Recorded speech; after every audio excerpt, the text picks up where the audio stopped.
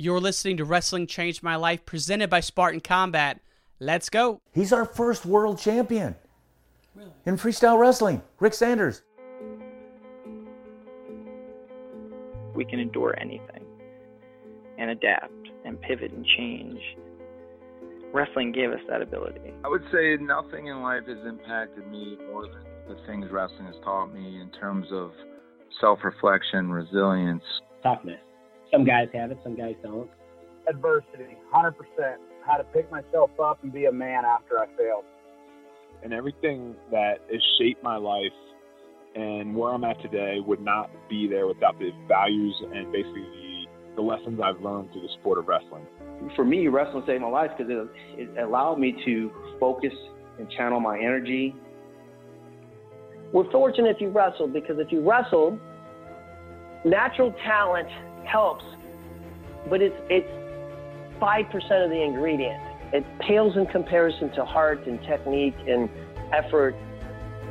It humbled me, taught me humility. Nothing can humble you more than wrestling. I think it's the learning to adapt, right? You learn how to adapt, you learn how to solve problems. You know, if I look back at my time I spent wrestling, if it gave me one thing more than anything else, it's mental toughness. Welcome back to the Wrestling Changed My Life podcast, folks. This is your host, Ryan Warner. Our guest today is the great Dan Gable. It's a short episode, but the story's worth it. So here's the context. We were out at Coach Gable's cabin a few weeks ago recording an interview for our upcoming audio documentary, which we'll announce sometime in mid-July, hopefully before the Olympics. And after the interview, Coach Gable's giving us a tour of his cabin. We stumble upon a picture of he and Rick Sanders, and he proceeds to tell us this amazing story that I personally have never heard before. Now, Rick Sanders was an Oregon native, two-time Olympic silver medalist, world champion in 1969. He was known as a wild man back in the day, and I think you're going to understand why after you listen to this podcast. Thanks for tuning in. As always, Fan of the Week goes to our good friend Bill McKenna. Bill recently moved to New York from Chicago. We're going to miss him. He's been a tremendous help to this podcast, and we can't thank you enough. And folks, as always, this episode is brought to you by Spartan Combat. I know the wrestling season just ended, but as you start to look at custom team orders for the upcoming season, please check out Spartan Combat. And that's it, folks. Let's give it up for the great Dan Gable. This is your guy, Rick Sanders, huh?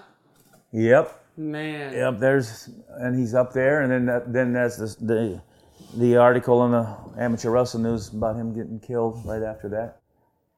He's the guy that after the 72 Olympics, he's our first world champion in freestyle wrestling. Rick Sanders, 1965, 68 or 9, he was in New Delhi, India, or somewhere. But he was our first world champion, Rick Sanders. But he was nuts. Drank, but Bill Wick and Bill Farrell were the first coaches that ever, knew how to handle him. And he's the guy that says, Gable, you drink milk, I drink beer.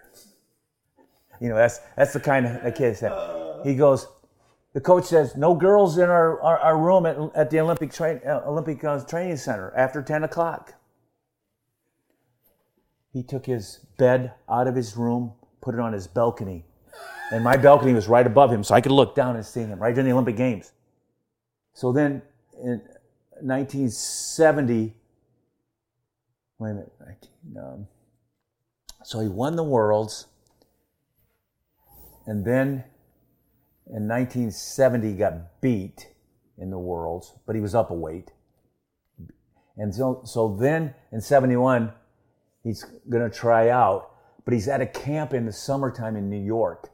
It was a famous wrestling camp. I can't remember the name of it right now, but and I've been to it.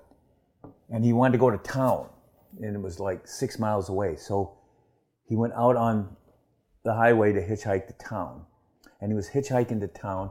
He got into, some people stopped and picked him up, and it was he claimed it was a bunch of guys that were like drinking, and he claims that, and he gave him one, that they must have laced it with some kind of drug, because they dropped him off and he still had another 2 miles to go to town. And he took all his clothes off and he stood naked on the highway and was hitchhiking. And a cop came by. The cop picked him up. Cop must have put him in the front seat, or if he was in the back seat, they didn't seal it off, because most cop cars have a seal off. So the cop put him in, and as he's walking around, he jumped onto the driver's side and stole this cop car and took off. And they caught him about 30 miles down the road later, and they threw him in jail and all that. He got kicked out of wrestling in 1971, the year I won the Worlds. Don Beam made the team in that year. So then him and Beam he got kicked out for a year, but then the next year in 72, he got to come back and he beat Beam in some unbelievable matches. Low scoring, but unbelievable scramble. So it was like 3-2 or something. And you could go out of bounds then when you're wrestling and you didn't lose any points and all that kind of stuff. So he went to the Olympics and he got beat. But he saw me and he hitchhiked through Waterloo, Iowa, my hometown one time, just going from one part of the state to the country, one part of the country. He stopped at my dad's house. It's probably the year I was training for the Olympics, probably because he probably started respecting me a little bit. And he drank beer with my dad, and then he slept in my bed that night. And I was in Ames training, but I didn't even know about it till later. So anyway, that's awesome. So after the Olympics, he comes up to me that night. We were at a restaurant.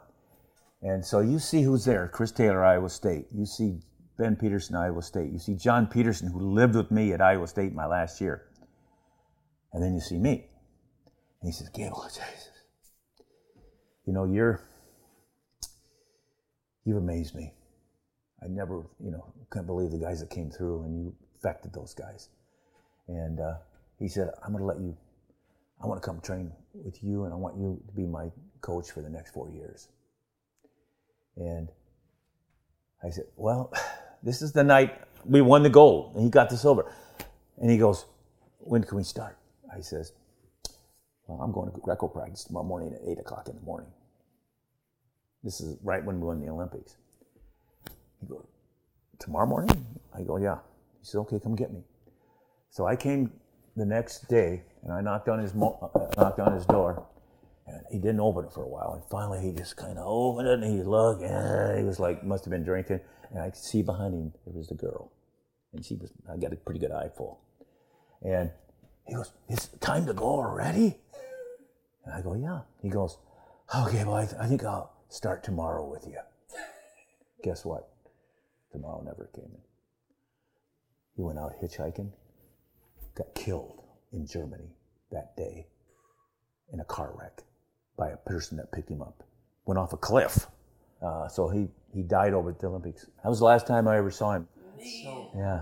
Yeah, he was, he drank a lot. Oh, after weigh-ins, he always had a beer. After weigh-ins. Post-weigh-in celebration? So one of the matches at the Olympics, he comes off and he's wobbling a little bit, and he beat the hell out of the guy. But he goes, Gable, I had 2 beers today after weigh-ins. Oh God, he was a character. Yeah. He showed up at the national tournament in 1966. I was the high school senior, and that's my first national tournament I watched. He ripped through that weight class. He just beat the hell out of the guy in the finals. Torched him. Arm bars. He's the one that taught me arm bars. Really? Yeah, he killed me with them. He beat me 6-0. My first freestyle match was the United States Championships as a freshman in college. That was the first time I ever wrestled in freestyle. Yeah. But I got bronzed.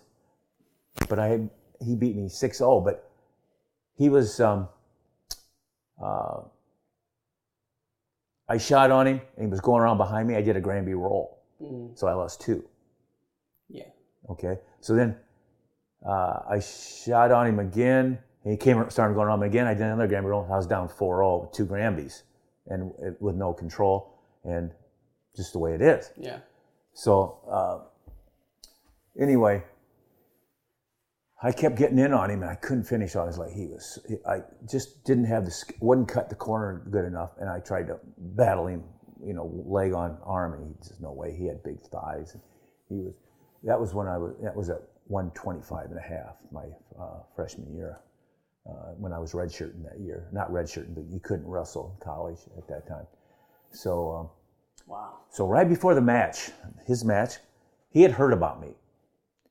And because I was just out of high school and, first year in college, and, he had a couple years older, 2-3 years older. And so he comes up to me before I'm warming up for his match in the semis or something. And he comes up to me and he goes, Gable, actually he did this like not right before the match, right before this session ended and we'd go out and eat and come back. But he knew that he had me next. I probably didn't even know who I had. And he comes up to me and he goes, hey, Gable, Rick Sanders, I just want you to know, you got me next. You better bring a baseball bat with you. That's what he told me. Yeah. And that's the end of this episode of Wrestling Changed My Life. Thank you so much for tuning in. To watch the full video interview, go to YouTube, Wrestling Changed My Life. And that's it. We'll see you next time.